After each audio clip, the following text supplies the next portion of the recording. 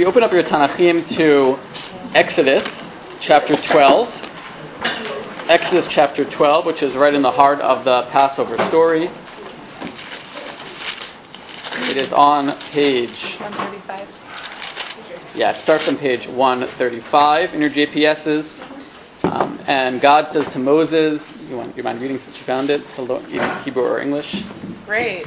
God said to Moses and Aaron in the land of Egypt, "This month shall mark for you the beginning of the months. It shall be the first of the months of the year for you." Okay, this month, which we call in the Jewish calendar, since the Babylonian period at least, Chodesh Nisan. The month of Nisan should be the first of the months for you. That's why it's like, in one way, it's actually the Rosh Hashanah of the year, not Tishrei. Okay, and then continues and says in verse 3, "Speak to the whole community of Israel and say that on the 10th of this month, each of them shall take a lamb to a family, a lamb to a household." Okay, on the 10th of this month, so the 10th of the first month, maybe reminiscent of Yom Kippur. Everyone should take one lamb, each sel levet avot sel labayit. One lamb per paterfamilias, one lamb per family. And what are they going to do with this, as you know? Sacrifice it, and they make a sacrifice, they take the blood. Okay, continue on. "But if the household is too small for a lamb, let him share one with a neighbor who dwells nearby, in proportion to the number of persons. You shall contribute for the lamb according to what each household will eat. Keep going. Your lamb shall be without blemish, a yearling male. You may take it from the sheep or from the goat." Right, indeed, it sounds like a sacrifice, an unblemished sacrifice. And then we have in verse 6, "You shall keep watch over it until the 14th day of this month, and all the assembled congregation of the Israelites shall slaughter it at twilight." You shall keep watch over this lamb. What they mean by keep watch is not entirely clear, right? But apparently they have it. For how many days do the Israelites to have this lamb? For 4 days, I guess, from the 10th until the 14th of the month, when they slaughter at Bein Ha'arbayim. Here they translate that as at twilight or in the afternoon. This is the Karban Pesach, Yudal Nisan. And then in Pesach Mitzrayim and Pesach in Egypt, unlike Pesach Dorot, unlike the generational mitzvah of Pesach, they're to continue on, as someone mentioned, to take the blood of the lamb, ostensibly, and to put it on the two doorposts and the lintel of the houses in which they are to eat. And they eat it on matzah to morurim, matzah and maror, Pesach Seder, etc., etc. And this is apparently meant to be a protective gesture, as we see if you flip to page 137, when Moshe actually tells this story in verse 21 through 23. When you put it on the lintels, the Lord will go through to smite the Egyptians. V'avar Hashem, God will pass over. Lingof et ha-Mitzrayim, v'ra'at hadam al ha-mashkof, God will see the blood on the lintel, on the doorpost. Ufasach, Pesach, ufasach Adonai al ha-petach, God will pass over the doorpost and will not allow the mashchit, bless you here translated as the destroyer, some sort of demonic or force, lavol abatechem lingof, not let the destroyer come and smite your home. Okay, so many interesting things about this passage that we read before. Regarding this idea of taking it on the 10th, taking it on the 10th and having it for apparently 4 days. Having it for 4 days before you have to slaughter it. What do you think the Chumash commands that? Why does God command that the Paschal lamb be taken 4 days prior to it actually being necessary before slaughtering it? And actually it's a twofold question. Right? One is why, on sort of one level, it's why 4 days before, why keep it as mishmeret. I think on a more basic question is why command that at all? If you commanded the Israelites to sacrifice the lamb on the 14th, so l'chora they'd have to take it at some point, just for logistical reasons. Otherwise, they wouldn't have it. You don't have to command it as a separate mitzvah. Right? Indeed, actually, just by the way, the mitzvah of lulav, the arba minim, lokachtem lachem b'yom harishon, by Sukkot, taking the 4 species. So Chazal understand that as being a mitzvah of lekicha, right? To take netilat lulav, it's a mitzvah to take the 4 species. By take, we mean put them all together and do na'anuim, and to shake them. There are readings of Chumash Ibn Ezra references these readings. These are Karad readings. He references them in his Parish on the Chumash. That the Lekachim it's not actually a mitzvah in itself. It's like a preparatory logistical points. Like take these things and then usamachtam and then be misamech with them, rejoice in them. For the Karad, that would mean build your sukkah out of these 4 species. Actually, so we understand that differently. Chazal do. But here, this is actually one of their proof texts, right? These types of statements. Take the lamb. Of course, take the lamb in order to slaughter. So 2 questions. Why 4 days early and why command taking it all? Just say slaughter it and we know you got to get hold of it somehow, right? Yeah, what's your name? Tova. Maybe one is for the procrastinators to make sure they're ready by doing 4 days ahead. Right. And the other one is make sure it's a viable animal and healthy. It's not something that's dying. Okay, good. So Torah says one is just like it's like an Eitzah Tova in the form of a mitzvah, right? For the good advice for the procrastinators, tell them 4 days. They'll get to it by the 16th of Nisan maybe, and they'll post-date the check, and then also just make sure to check it over, mishmeret, make sure that it's actually still whole. That, by the way, could be what mishmeret means, right? Make sure, first of all, it's not blemished, and then prevent it from becoming blemished in the course of those coming days. Yeah? Well, 4 days would be enough to feed it something and clear out its system so that if there's no instructions here, but if it might have been eating something that would be noxious or unpleasant, it would go through and you would have fed it sweet rosemary or something, so when you roast it, it's particularly delicious. That's actually very very interesting. You would hope that then the Chumash would say, feed it sweet rosemary so it tastes delicious, if that was its main point, but I understand your reading, yeah. So I'm thinking that maybe, I don't know specifically about the 4 days, but maybe just a period of time to then make it something valuable to add to the meaning that a sacrifice is. Right. Okay, so it's good to distinguish between the 4 days per se, why that number, why not 3, now why not 5? Of course, if it was 3, we'd ask why not 4. But anyway, but also just to have some duration of time as an indication of its value, an indication of its import. It's not a one-day thing. You sit with it for a little bit, literally, right? You have the lamb banging in your lamb fair, is that sheep? Well, whatever, in your home, and that somehow will raise the impact of this mitzvah on your consciousness. It's in your space, literally. Yeah. Yet they would have had ample time to heal from their circumcision. Interesting. 4 days, right? So we didn't read this in our passage, but it does say in the Chumash that in order for males to partake of the Paschal sacrifice, which they must do, they have to be sacrificed. They have to. Well, that was actually an interesting flip. They have to be circumcised. And there are readings, and we'll come back to this later on. There are readings of circumcision in general as a form of sacrifice, right? Of bloodletting on the human body, which marks the person as some sort of sacrifice to God, as it were, without actually offering the person on the altar. The male at least. So that's actually an interesting possibility. In any event, they have to be circumcised. So you're not your name. I'm sorry. Livia. Even though I've met you before. Sorry. Right, so Livia says, perhaps they need time to heal. Interesting. Possibly interesting. Yeah. And let's take one more. Was it? Yeah. There are those who say that the taking of the sheep was specific because it was an Egyptian god, so you have enough time to show that you don't care, and right. Even if people try and steal it, it's your... Yeah, and there's actually Midrashic verse which articulates something along these lines. Actually, I'm about to show you from Mechilta, which is a Tana Idech, 2nd century work on Shemot, on Exodus. So one of the opinions, which we're not dealing with at all tonight, argues that the purpose of taking them early was somehow to deal with the fact that Israel was shatuf b'avodah zarah. Whether they mean themselves or they mean their context, it was an idolatrous context, and somehow this was meant to combat that. Maybe by virtue of what Muki is suggesting, right? You have 4. This is the one I heard as a kid, actually. Anyone else hear that? Right? 4 days. It's there. It's in the Egyptian space. This is your God. 4 days. We're going to slaughter it, right? And therefore we're going to. There you go. We're not idolaters. Okay, possible. Because then we're going to slaughter it. But then we're going to slaughter it with their God, sort of, right? And then eat it. What's that? The object of avodah zarah was always the calf rather than the lamb. Right, this is what.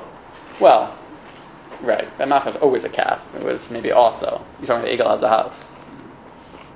Yeah, but in general, okay. Yeah, say in general. The lamb has the symbol of sacrifice, whereas the calf has the symbol of... Oh, I hear you're saying. I missed your point. Okay, thank you. Glad you clarified. Assuming you say 4, because it's 14 days.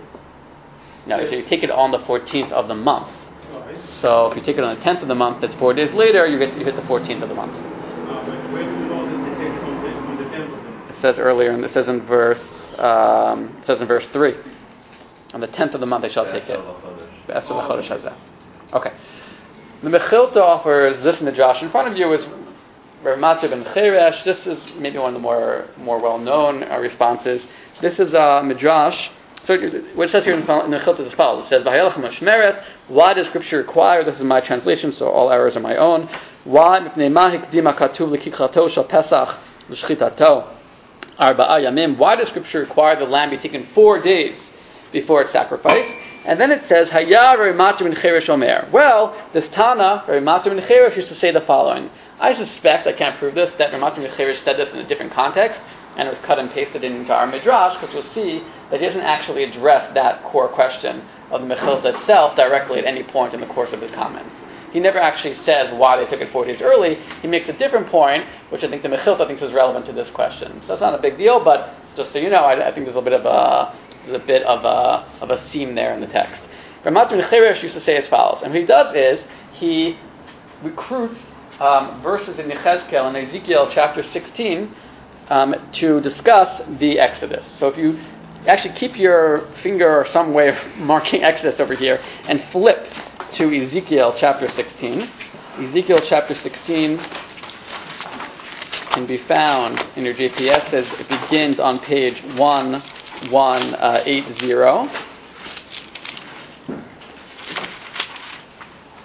1180. And before we look at what he does with this text, why don't you turn to the person next to you and read in Hebrew or the English from the beginning, from verse 1, all the way to the bottom of 1181, right to the bottom of verse 14. Okay? And see what you think Ezekiel is trying to say. Okay, the claim is going to be that he's describing the Exodus. This is Rabbi Dr. Mecheresh's claim. He's describing the Exodus. So see what you think. Well, it's a very provocative text. Very provocative. Much written about. Actually, my colleague, Dr. Kohler, who was teaching Yishat Shalom, he just told me the other week he's publishing an article in Catholic Bible Quarterly on this passage. So keep your eye out, all you subscribers. It's a very provocative passage. Assuming, let's just go with Rabbi Dr. ben Cheresh for a moment. Assuming that Ezekiel here is discussing the Exodus, I just have to sort of make that jump for time's sake. Okay, and I'll try to, in just a moment, I'll ask you why do you think Rabbi Dr. ben Cheresh, what textual hints are there that might actually be a fair reading of Ezekiel. Assuming that it is a retelling of the Exodus, so why does Ezekiel retell the Exodus via this story of the foundling babe who was found wallowing in her blood by the side of the road and picked up by the passerby, washed and cared for and raised, eventually looks like married, right, by the finder. What is Ezekiel's point? Why tell the Exodus in that way? Right, so Chazal say that we're supposed to tell the story of the Exodus in a way which begins in describing a sort of denigration or a bad situation, and then it rises to a situation of a good place, right, or praise.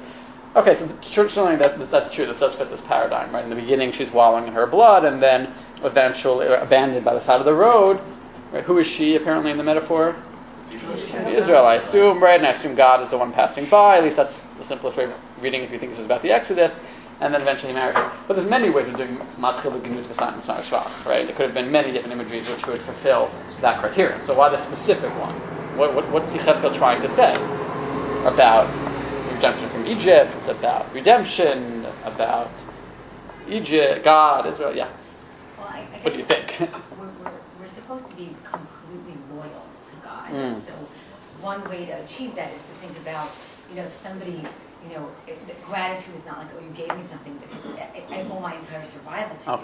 Okay, yeah. So that I definitely think has a lot of truth to what you're saying. Right? In other words, there's a sense of total dependence on God, a sense of fealty eventually. And you see, as you read on, that part of Cheskel's point is that the people have not been loyal to God the way which is as deserved. But there's a sense in which if you were picked up as a foundling babe, totally helpless, totally dependent, and then someone else, when you couldn't pay them back, took you in, so you owe them in a different way than if you were, for example, an independent yet, enslaved individual who already had a sense of agency and autonomy but then someone else helped you out and returned you, redeemed you, returned you to your state of freedom, it has a more dramatic turn to it, more dramatic tone. Yeah. Something that I was thinking of was that, I mean, in the whole narrative, like, the baby didn't earn anything. The baby was just, like, intrinsically just sitting there, and then, the woman later on, when she's older, she didn't do anything to necessarily earn the love, per se. It just came from compassion and love intrinsically. Okay. That there wasn't anything that they gave, in this case, to God, but they were just there, and God, out of his own love, kind of gave them. That's it. Okay, does that resonate with other people's reading of Ezekiel? The sense of the undeservedness? It works well. What's your name? Sorry? Steve's point works well to Sharon's point, right? The sense that the total dependency on the part of the babe, helplessness, works in tandem with the fact that this is an infant child who doesn't actually earn like her being taken in. Whether or not she's adopted here or not is a scholarly debate, but taken in nonetheless, right? If only we had a word for it, right? Grace is the word for it, right? That she's taken in out of an act of grace by the passerby, and that maybe is part of Ezekiel's point. Yeah. So these are some of the things which I think do emerge, right, out of this reading. What do you guys make of the blood? What's that about? This passage, by the way, v'damai chayi, v'damai chayi. I chose it for the title of the shir because it's somewhat well known, at least in certain circles. We said it liturgically. I mean, two events. One is at a Brit Milah, one is at a circumcision, at least in the Ashkenazic rite, which I'm more familiar with. And we hear the different rites in the Mizrachim. I guess I'm not sure myself, but certainly in the Ashkenazic rite, b'damai chayi, that we say, may your blood live, We'll see why that is in just a moment. And also, you may recognize it from the Haggadah. Right? During the Maggid section of the Haggadah, this verse is referenced as well as the one right before it. Now, the truth is that reference, b'damai chayi, you will not find in earlier Haggadot. In Ashkenazic Haggadot, it was inserted by the students of the Arizal, by the Lurianic Kabbalists, who inserted it for their own reasons. In Sephardic Haggadah, we have some from earlier before. But before that, you actually won't find it. It's a later insertion to the Haggadah. And again, I hope to show tonight where, in part, that might be coming from. Sometimes you'll find these manuscripts.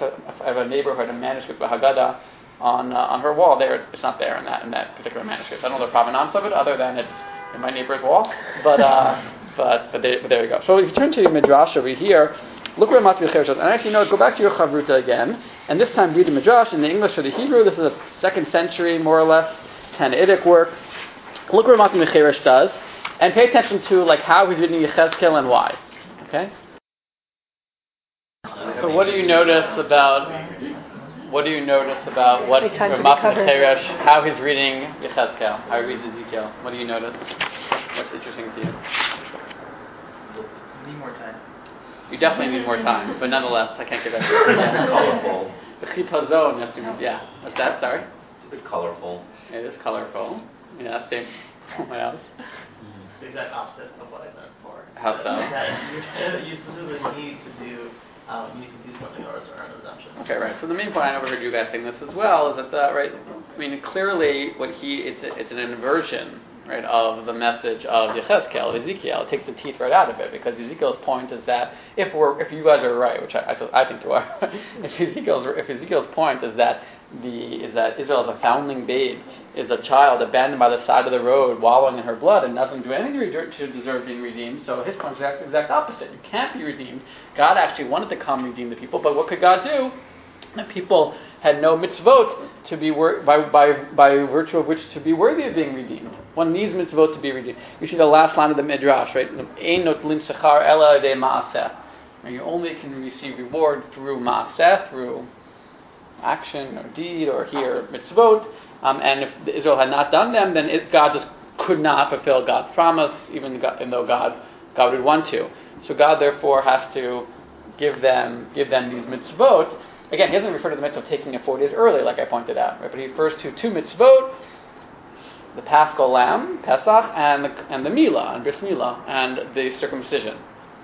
More specifically, the blood thereof. The blood of the Paschal lamb, the blood of the circumcision. Yeah. Does this possibly raise the difference between biblical theology and rabbinic theology? Well, I'm not sure if I would say that's a little broad. I think certainly in terms of, I'll tell you why I think that's a little bit broad, right? It depends on how. Because they're reading into the need for mitzvot into the biblical text. That's true, but this is a particular. I think it speaks to the difference between Ezekiel's perspective on redemption and Ramat Mecheresh's perspective on redemption. Am I willing to go so far as to say biblical versus rabbinic? No. Why? In part because if he is right, Ramat Mecheresh, that God commanded these commandments before they leave Egypt, or specifically so they are occupying themselves in mitzvot, then Exodus itself, right, speaks of doing deeds before redemption. So it depends on how you read Exodus in its own right. But I think that there's definitely a machloket here between Ezekiel and Ramat Mecheresh, and I say machloket and not just like a reinterpretation, because he's not only inverting the message, and I don't know if you caught this, but he inverts the order of the verses. Right? In other words, he tells the story backwards. He cites verse 8, and then he cites verse 7, and then he cites verse 6. I came to you, it is time for 8 dodim, you were all grown up, right? But you're naked. Right? This is the end of the story in Ezekiel. Right? You're naked of mitzvot, in other words, in his telling. And what I had to do therefore is give you mitzvot of blood. I see you, I pass by, you are wallowing in your blood.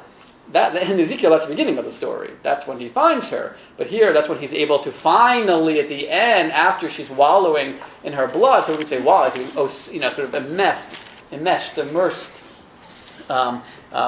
surrounded by the blood of her mitzvot, Israel's mitzvot, of the Karban Pesach, the Paschal Lamb, and the circumcision, now can finally redeem her. So he totally reverses the order of Ezekiel. So I actually don't think it's actually a loyal reading of Ezekiel at all. It's not meant to be a loyal reading of Ezekiel. But why does he think, speaking of that verse, why does he think that this has to do with the Exodus?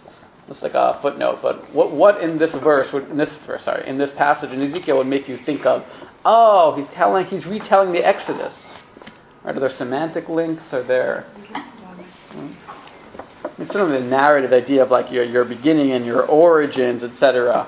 I mean, that speaks to like the origin stories, and I guess leaving Egypt is the origin story of the people in a sense. That's true. Well, he marries them. He marries them, so if you think of, right, so again, that, Sinai, right? How about textually?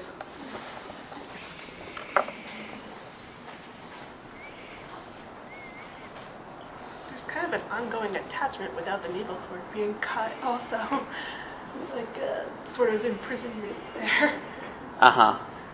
You're saying that's evocative of, yeah. Being kind of, I don't know, tied in. Tied in, right. Assyrian in that sense, so, yeah. Well, I'm Assyrian, seeing in verse 8 that, like, saying, and I passed over you and saw that your time had arrived. Yeah, so things like that. Like, obviously, that's, like, to me, like, Passover, but... Let me just pause you for 1 second, right? And then there's verse 8, it also comes up in verse 6, Va'avor elayich ve'arich, the passing over, the avar... By the way, Ayin Bet Reish appears all over the place in those sections of Exodus. I don't have time right now to go through it, but if you look through it again, you'll see that Ayin Bet Reish comes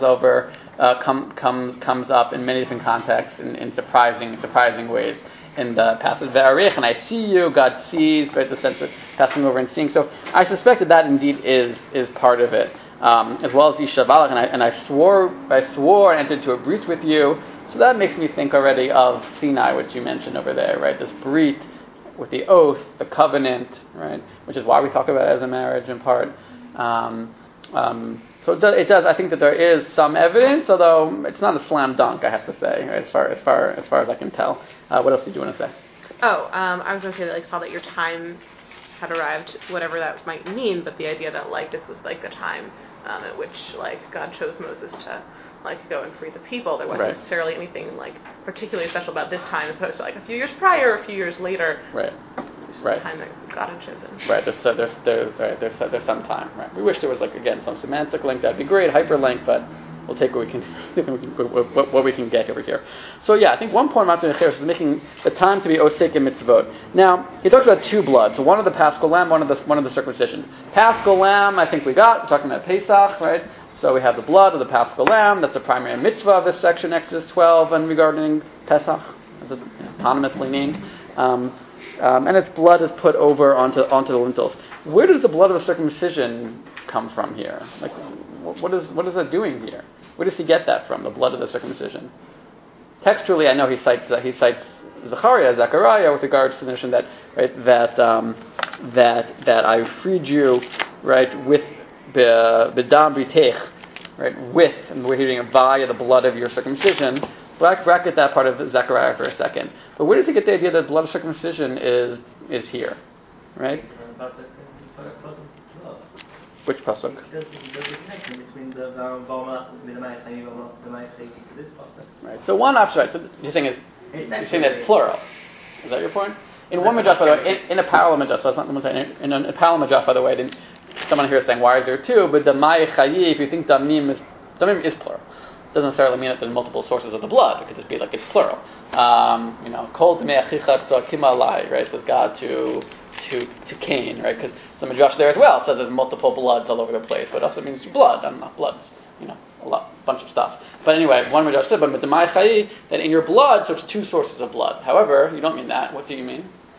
So your question is, why does Masud Rabbi Shmuel bring this idea of Mila into this picture? Is that the question? Yeah, I mean specifically where the idea of the blood of the Mila being the mitzvah. Pasuk Vav is the pasuk that we quote every time we do a priest Mila. So I think it's doing he's conveying a hekesh basically. Like this pasuk of priest Mila and this pasuk of down. Right. No, pumfakir. In other words, the reason you say that bris Mila is because of this mechilta. He didn't know that. Just the opposite. In other words, the reason we say that Brit Milah, I assume, emerges from this midrashic tradition, which is to say that we read the Damai Chayi as referring to the blood, not only the Paschal lamb, but also the circumcision. But how did he know that? How did he know? So this really makes a point, by the way, in terms of the inversion of Ramat ben Cherish here of this midrash, the full force of it. And I saw you mitbosesed b'damayech, and I said b'damay chayi, b'damay chayi. When Ezekiel says this, how do you translate bidamayech, the bet of bidamay chayi, the prefix bidamay? How do you? I don't know. I don't even look at JPS. I don't know how do you translate bidamay chayi contextually? In your blood. In your blood. Bet can mean in and with and via. I don't think it means. I mean, I guess it can be in your blood, but the force of it, what? It's like by your blood. Okay, so here's the thing. I think Rabbi Dr. is going to say that, but. What do you think of this? I think that in the context is what? In spite of your blood? What do you mean in spite of your blood? Why do you say that? Why do they translate it as in spite of your blood? You're saying something good. I'm just saying, what makes you say that? Because, in fact, when a baby has blood around them, it's because of the blood of their mom, not their own blood. Yeah, by the way, if you look at Ezekiel, if you look into it a little bit, and look into the classic commentaries, look into our little friend over here by Moshe Greenberg, Anchor Bible, like what blood they're referring to here. That's interesting. Is it some sort of pathological? Is it a problem, right, or is it the afterbirth? Well, yes, it depends on how you read this passage. But in any event, the reason they write in spite of is that they think the narrative force, the rhetorical force of the passage is, even though you're wallowing in your blood and you're down on the side of the road now dirty, nonetheless you shall live. Nonetheless you shall live. Biddamayach, meaning in spite of your blood. Ramat ben Cheresh means it the other way. He reads it as because of your blood. Dafka via your blood. It's exactly a total inversion of the meaning of Ezekiel. He inverts Ezekiel left, right, and center, right, all the time. Yes, I'm asking where do they get Brit Milah here from, right? So one point you mentioned earlier, Brit Milah. Brit Milah does have resonance, does have relevance to the story in general, as you pointed out earlier. You can't eat the Paschal lamb if you're male, if you're not circumcised. So for sure, that's part of it. Right? They're assuming there is circumcision blood there. By the way, it's not entirely clear from this midrash, is it? But no, it's not entirely clear. But in other parallels, it gets even. I think Rashi cites in other parallels in Pirkei Rav Eliezer, it gets a little more dramatic. Like we said earlier when we read Exodus, we said you take the blood of the lamb and you put it in the doorpost and the lintels. But as some of you must know, in a parallel to this midrash, you mix the blood of the Paschal lamb with the blood of the circumcision, and together, commingled, they get placed on the doorpost. Right? So together, they're doing the work of redemption or protection from the mashchit in order to redeem. So it's even more. And so what's that about actually? Right? This why the commingling it in this midrash, commingling literally on the doorpost, but why bring it in here? So one thing again we said here is that you have to be circumcised to eat from it. That is true. Yeah. If you say via your blood, then we're saying covenantal as well. So when baby boys are born and we bring them into the covenant via circumcision, same. Okay, so Bashar is part of it as well, right? The Brit Milah, right? The doorpost was also like, crowning you in this situation, passing over you, you're part of us. Okay, so depending on how we read the doorpost, but certainly it seems from Ezekiel, right, that maybe if you read this as entering into the covenant, right, the Brit comes eventually in the story in Ezekiel. Okay, so we want to invoke the covenantal mark from later on, actually from earlier on and later on in the story, which of Brit Milah. Yeah. Well, he's saying God is looking for a reason to redeem Israel, and redemption would come through doing the mitzvot, and there were no negative mitzvot, and here are two mitzvot that you can do, one of the Paschal Lamb and one of the circumcision, to be worthy of redemption. Right, but he doesn't say, so I gave him the mitzvah of lulav, and I gave him Talmud Torah, and I gave him 15, matzah. These two particular. I think so. There's a lot of things going on here. One thing just to note, right, very Silver pointed this out to me, is that in the language of redemption by Passover, be'etzem hayom hazeh, right, right in the middle of, or dafka at this day, you'll be redeemed, is evocative of the verse in Genesis at the end of it's not the right page. Verse in Genesis at the end of chapter 17, when Abraham is on page 30, if you want to flip, if not, I'm just going to reference it very quickly. In chapter 30 in Genesis, when Abraham and Ishmael are being circumcised,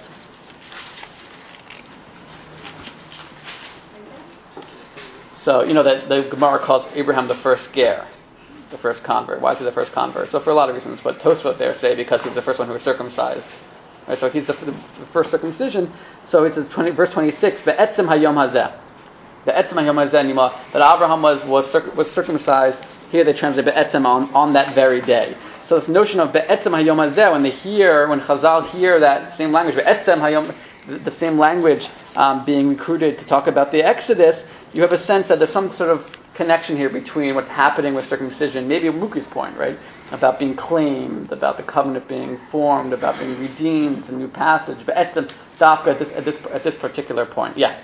Can I just ask? I find it very strange that that this passage is being equated to circumcision when all of the imagery is very female. Because of a female infant, yeah. So what to do with the fact? I know that. I don't know what to say about it exactly. Right? What to do about the fact that this infant, except that it renders even more prominent the inversion.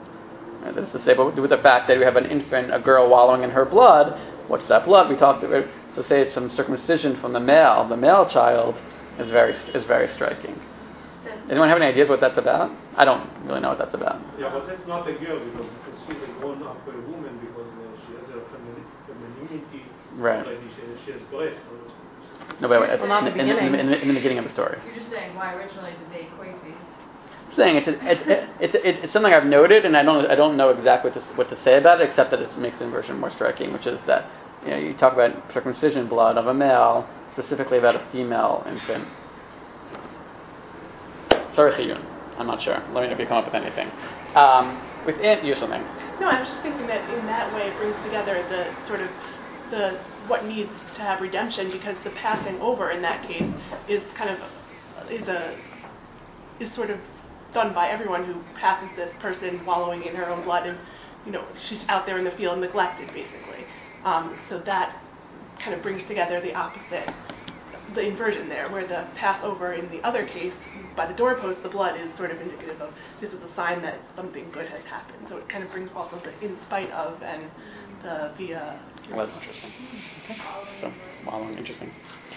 I have wondered if the following is informing this midrash as well, which is that earlier in the book of Exodus, in chapter 4 of Exodus, that Moshe is coming back towards Egypt, and he has his children. He's been sent by God, and he comes to this Malon, which is, as Nachum Starner has argued, is a play on the word milah. In that context, he comes to some inn, and there, you remember the story in chapter 4? He comes to some inn, and it's not really clear what's happening exactly, but what doesn't say snake, right? But it says some sort of, you can look, right? It says some sort of mysterious force.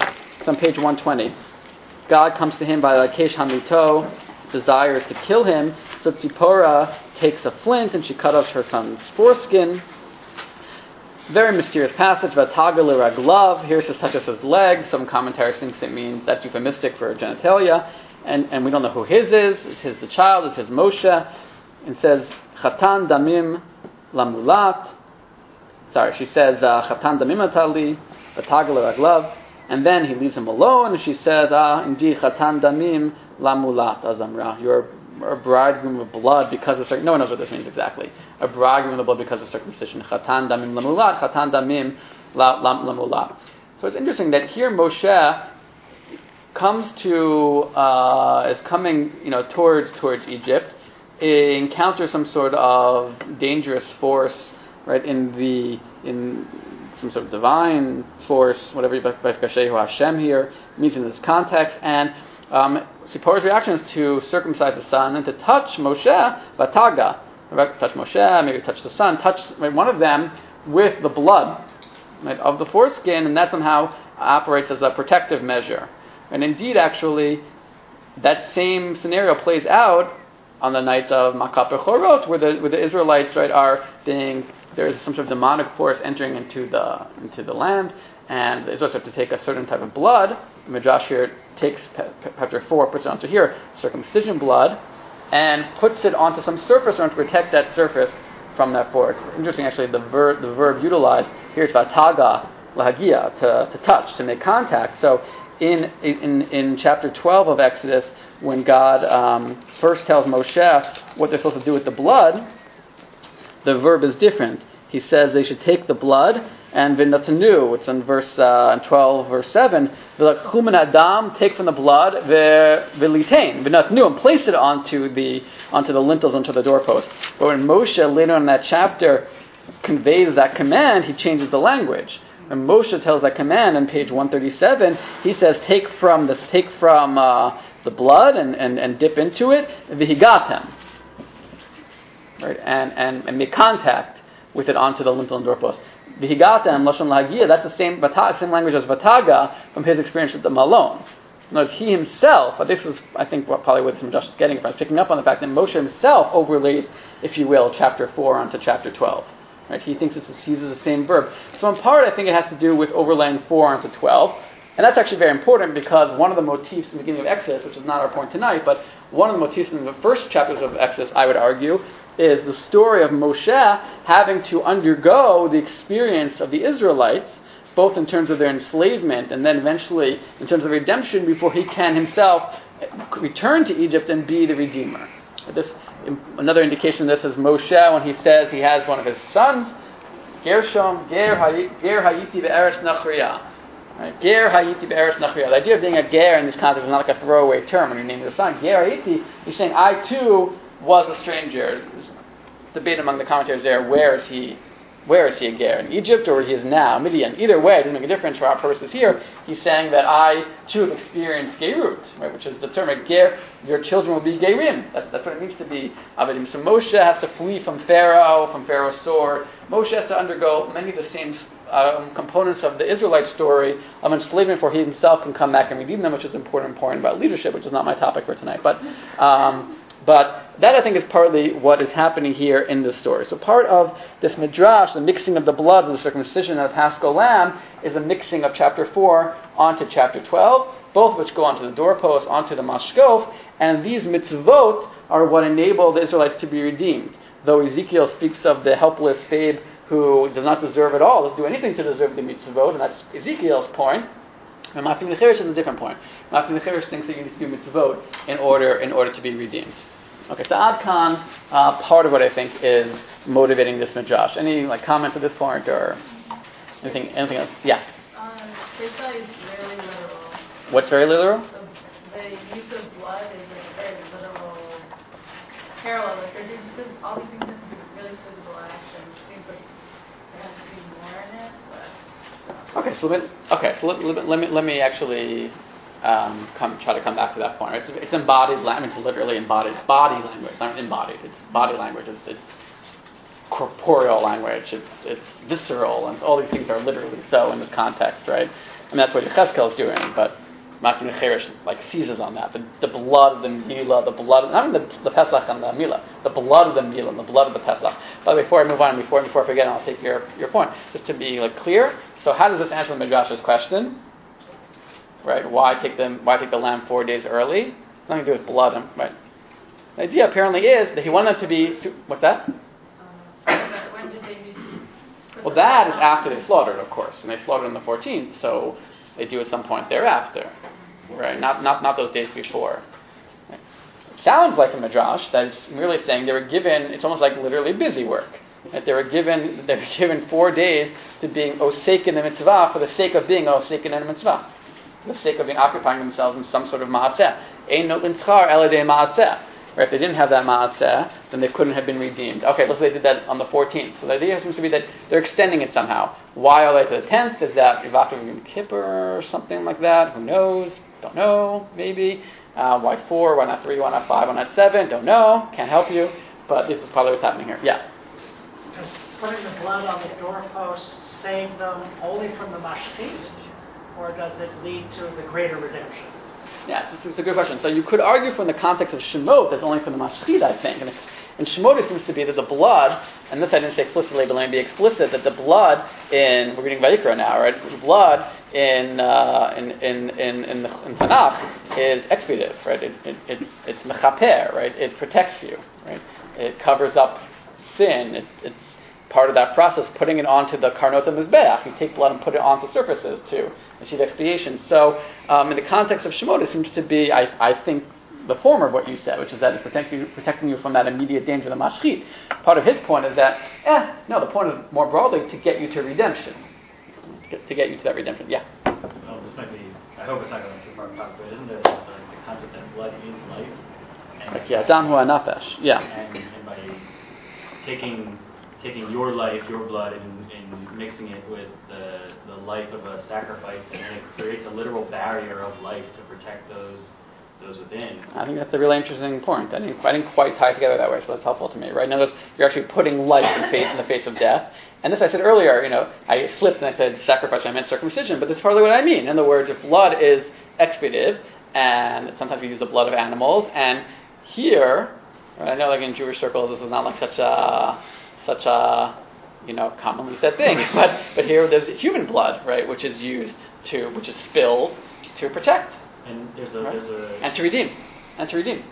There's the fear and the fear that must be associated with adult circumcision, plus the fact that in the ancient world of any cut, the rate of infection, all things like that, it shows faith in the ritual itself, to say that not only am I giving my blood, but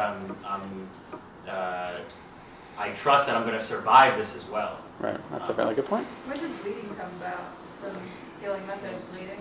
Like bloodletting as a method of, is that in Tanakh?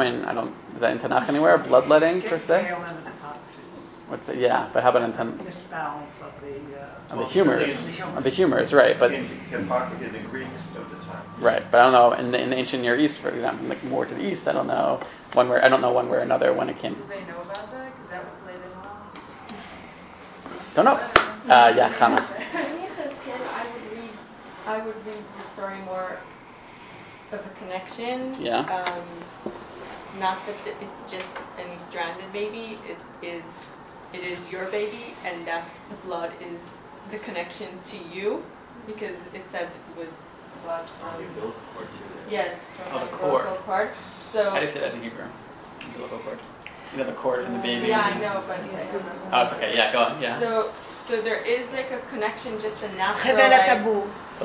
What is it? Chevelat tabur, apparently. Yeah. Everyone knows. What do you mean? Yeah. There's a natural connection. Like God is saving this lady because it's his. Like it's Am Yisrael. It's his. That's interesting. Child, and then the Brit Milah is also some kind of blood that connects you to God. How so? It's I don't know, by the fact that it's a korban that's makriv. Yes, if you read it as a circumcision, right? If that's the right reading of circumcision, if you read it as sacrifice, that's one way of reading circumcision. Then your point's very well taken. Han's point's very well taken. That there's the connection with the infant child, and that's a good point. Thank you. Yeah, sorry. Literally, it's the grades. As I said earlier, yeah, the Brit Milah, right? Exactly, the covenant. The covenant. Right, exactly. Yeah. Could you tell us more about this image of the Chevel HaTabor who is still connected? Connected to whom? To still Egypt, the womb? I assumed. I'll tell you the truth. Now it goes directly to be connected to God, and God is a mother now. I know as well as you do because I didn't really look into this very much. I mean, It's an interesting image. It's very interesting. If you find out more, let me know. I assumed what it meant was that it's just saying how you're so young. This infant was just born. So, and this has to do with the afterbirth. You're still in your afterbirth. We haven't even cut the cord yet, right? So you're still now. Who's that cord connected to? I mean, it doesn't be connected to the mother. It just means that, like, let's say it's partly disconnected from the mother, but it's still in you, and then you gotta. That's what I assumed it meant. No, so sorry. That's what I assume it means. If there's more here with your points, that's connected, and if you followed it, pardon me, but if you followed it, you get to God or whatever. I don't know, or to them. I don't know. It's the antibiotic plays into dependency. If you're still dependent, you don't even have your own life force. Right. And all the more powerful is that neglect when there's that physical connection remaining, and yet being able to ignore the baby and whoever is connected. That's a very good point. So far we've talked about two different paradigms for redemption. Right? We talked about Ezekiel versus Matur Nechirish's idea. This idea of I guess it's Svi's point also, this grace essentially, this undeserved redemption. As opposed to being the exact opposite, which is ein nolin tzachar el yedei ma'aseh. And Muki was talking about the physicality of all this imagery. So I want to point out that at the time that this was being written, which is the Tannaitic period, there are other interpretations of the Paschal story and blood circulating in the environment. So just one example, as you may well know, just in an early Christian writing, Justin's dialogue with Trypho. This is not on your sheets. It's on my iPhone. The original source. So it says here, for this is in many different places in early Christian writings. This is just some selected examples. Our suffering in crucified Christ was not cursed by the law, but made it manifest that He alone would save those who do not depart from His faith. And the blood of the Passover, sprinkled on each man's doorpost and lintel, delivered those who were saved in Egypt, where the firstborn of the Egyptians were destroyed. For the Passover was Christ, who was afterwards sacrificed, etc., etc. And you seized him on Passover, and the blood of the Passover saved those who were in Egypt. So also the blood of Christ will deliver from death those who have believed. Etc., etc., etc. I affirm that He announced beforehand the future salvation for human race through the blood of Christ. And the notion of Jesus as the Paschal Lamb is a well-established early Christian, you'll forgive me, midrash, in Melito and here in Trypho, in Justin's dialogue with Trypho, and many sources that Jesus is the Paschal Lamb and His blood is that which is actually, or that the Paschal Lamb in Exodus is an advent for, right? If not an allegory for, but at least a portent, a symbol, an advent for Jesus's the crucifixion, right? And Jesus's blood, which will expiate, and actually the imagery of the lintel and the mashkof, right? So you have a T, right? So you have a cross, or at least a part of sort of a cross. And that notion is certainly about, and in general the notion that. That it's the blood of Jesus, which actually saves, is interesting in this context for several reasons. One, let's talk about the last line of the Mechilta here. Ein notin sechar ela de maaseh. So when you put it into that context, you only receive reward through maaseh, through deeds, through mitzvot, and then you remember things like. It depends on how you read Paul, but if you read certain parts of Paul's writings, knowing that a man is not justified by the works of the law, but by faith in Jesus, right? Even we have believed in Jesus, we might be justified by the faith of Christ, and not by the works of the law. For the works of the law for by the works of the law, no flesh shall be justified. In other words, depends on how you read Paul here. There's a whole debate in the scholarship. Is Paul in these writings, when Paul talks about faith over works, that you can only be justified, redeemed. You can only be saved by faith in Jesus because works. And in part, he probably doesn't mean in part the commandments, as to say mitzvot, right, actually can't save you. There's a whole reason for that. So when he says that, he's speaking only to the Gentiles and saying you don't have to convert, You don't have to become Jewish in order to be redeemed through Jesus, or he's speaking to everybody. That's a debate. Even the Jews, is he abrogating the law? That's a whole debate in Pauline scholarship, which I don't need to address right now. I can just 1 second. I can just to mention it.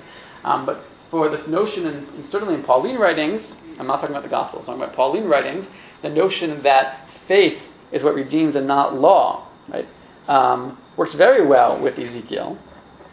And I would argue that Matzah ben Cheresh is responding, I'm not saying he's responding to Paul or to Justin Martyr, etc., but I would argue that he is responding to probably, I think, that type of ethos, that type of conception of how we're redeemed, which is floating around in that world. I don't know if he knows those texts. I don't know if he actually knows who, Jesus, although it has been argued by others that parts of the Mechilta do seem to be in dialogue, no pun intended, with the dialogues of Tripha, but like specifically the Mechilta. But just more broadly, the notion that they're debating: do you receive reward through Ma'aseh or do you receive reward through faith? It certainly is floating around. There are other voices in Chazal, which is why I said I didn't want to take over. Gentleman left. I didn't want to take his point about rabbis in general, because there's different voices in the Chazal and in the Bible. Tzaddik ben Yechiah is one example that the righteous live by their faith. There are voices which push more towards the faith notion as well as the grace notion. Hence, Ezekiel doesn't come out of nowhere. But Matzah ben Cheresh, I would say, Ein lo l'schar l'yedei ma'aseh is particularly, I think, responding to this type of reading of redemption. Actually, I think Ma'aseh I mistranslated. I think I translated here through action. If I'm right, then it actually should be translated as we're rewarded only through works. So he's specifically responding to that. And that would also make sense of the circumcision business, because the notion of the blood of the circumcision, we also have indications in some streams of early Christian writings that circumcisions, but through the blood of Jesus, we are all circumcised already. That's to say that circumcision itself has been, if not abrogated, then sort of reformulated or refracted differently, because the true circumcision, true redemption, comes through the blood of Jesus. So, in response to all of that, Matzah ben Cheresh says, no. A, we're redeemed only through mitzvot, and I'll read Ezekiel on the way to show you that that's true. B, those mitzvot are specifically of the Paschal Lamb, which is literal, not figurative, not indicative of Jesus. I didn't read to you before just one example from Corinthians, where he says, "Purge out the old leaven." This should sound familiar. Purge out the chametz, that ye may be not a new lump, even as you are unleavened. Purge out the chametz, because you are not leavened. For our Passover also has been sacrificed, even Christ, meaning Jesus. And Jesus is the Paschal Lamb. So he's saying, no, it's not Jesus. It's not allegorical. It's not. It's actually embodied, and it's embodied in this very literal mitzvah, the Paschal Lamb, A, and B, the very embodied, not abrogated mitzvah of circumcision, and their blood, which are necessary, they're a sine qua non for achieving redemption. So it's actually a very large debate, right, within Chazal and not, but also I think it's a special resonance when you see, which if I'm right, which I think I'm right, if you see the context, in the world around the 1080 period, what they're actually arguing about is how actually do humans get redeemed, right? How do we actually do this? These two sides. I was thinking, these two sides. I think it depends on where you are in life. I think they both actually have. I'm not here to push one side. They both, I think, have their force. On the one hand, the notion that in order for redemption to have any power, you have to earn it. You have to do the mitzvot. Right?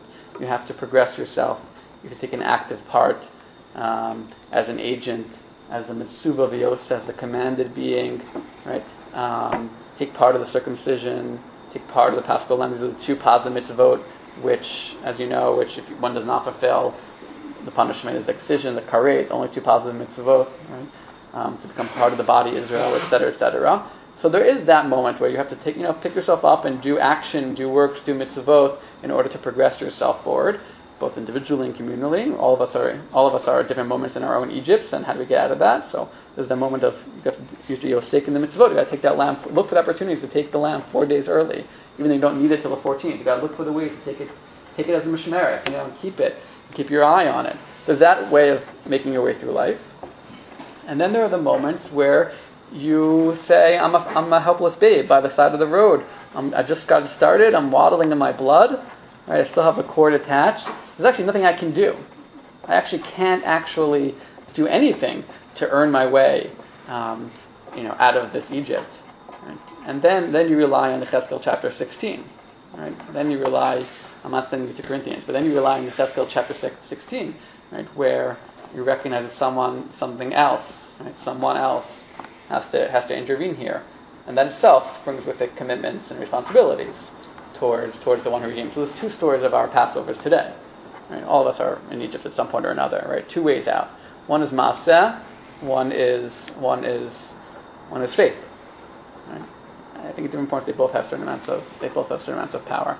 Did you want to? You had your hand up before, I thought. No. Yeah. Oh, you did for a while. I'm sorry. Yeah. You told about redemption. Yeah. But also the expiation of sin. Yeah. So without the blood of the sacrifice, how does one? How does the tshuva complete? How does tshuva work? So Chazal deal with this. When Chazal say once used to be through karbanot, what do we do now? Yeah. Right. So they give various answers. That's, by the way, I assume part of this midrash as well, which is of these two, Paschal Lamb and Milah, one of them is Lodorot, the one's only for Egypt. One of them is, right? So in other words, it's a way of the reader of the way the reader midrash still engaging in that. I'd say Chazal say, and I forget which Gemara it is, that we used to achieve, they don't say expiation, but these types of things through karbanot. Now what do we have? They give different answers. One of the answers is Gemilut Chasadim, is acts of loving kindness, right? And I'll say that the connection between acts. Well, you want to say something? Yeah, go ahead. But that was the crucifixion. That his blood would be for all the generations. I understand. So the rejection of that by Chazal. No, I understand what the reading is, and I'm not just to be entire. I'm no interest in dissing that narrative. But the Chazal's point is that indeed, post-sacrifice, there still is the opportunity for sacrifice and expiation. The reason Gemilut Chasadim, or things like staka, or things are talked about in sacrificial terms, is partly because both of them are gifts. Sacrifice, the fundamental sacrificial gesture, is a gift gesture. You give up that which you own, right, and you give it on to something you're ready to relinquish. And being ready to relinquish and realize that you don't actually fully own in the world, that by that reconceptualization of your place in the world, you achieve expiation. That's what I would argue. Which is why tzedakah as well is that's why it's not like random tzedakah, because charity is the same thing. It's saying it's not charity because you don't actually fully own anything. That's why you have to give, because it wasn't all yours to begin with. So that's one of Chazal. Well, of course, one of the great questions of Chazal. I think that's one of the responses Chazal might give in some of those books. Yeah. Also, lots of Chazal come up with prayer as a replacement for sacrifice, which is ironic because the Christian church takes something physical, like the wafer and the wine, that's like very physical, as a replacement for that blood, that like sacrifice piece of it, the action, whereas prayer is like very faith-based. You're kind of swamping it. That's an interesting point. If they really felt like at the end of the Maaseh, they didn't swamp. Yeah, there still are sacraments. Now I'm out of my expertise here, right? And there still are sacraments, right? Actions, right? Among others in the Catholic Church, including the Eucharist as well. So I hear your point. I understand the irony. Yeah. Also, the idea of sort of mixing the blood of circumcision with the blood of the Passover sacrifice is really interesting because it seems like part of what you're saying, like part of what one is saying, what makes it like the blood for mixed is that like somehow like the animal doesn't enough, like there needs to be like a component of sacrifice itself. So you can sort of see how that would like I didn't get from there this Christian idea, like actually just the animal would be enough to be a person. Yeah, I'll say two things. One is I never thought of, that's very interesting. We were saying that like it's adding yourself to sacrifice. I hadn't quite thought about that. So that's helpful. And two, of course, you can see where the Christian how it gets to that. Also, the fact that the Karan Pesach is parallel to Akedat Yitzchak, but that's not for tonight. Also indicates that. Okay, so yeah, final point. Just go back to I think this touches on something that you said, but like Jesus acting as the placeholder for the Passover, and that Christians find salvation through faith, and that Jesus was the last sacrifice for them, also sets up a component of that you need to go to someone higher than you in order to get salvation, and I think it sets up the groundwork for needing priests and you find salvation through priests, and you do confession through priests, and the general population was illiterate and needed to understand the text, needed priests, as opposed to rabbinic Judaism, which kind of entrusted the people into you're going to keep doing sacrifices for yourself, you're going to learn this text yourself, you're going to understand everything that you're doing, because you don't need the hierarchy to be in touch with God. Like, we are a nation of priests, and to take ownership over the traditions in that way. That's interesting. Yeah, certainly actions and mitzvot are accessible because they're commanded to everyone. So these are two tracks I think about Egypt, think about redemption, and I hope overall we've not only done a good reading of a Mechilta, which itself is enough. I'd be happy with that. I won't say Dayenu, but I think also maybe thinking more broadly about, in our own Egypts, individually and communally, how actually are redeemed. There's multiple ways of doing it, and thinking about which ones are appropriate when. Okay.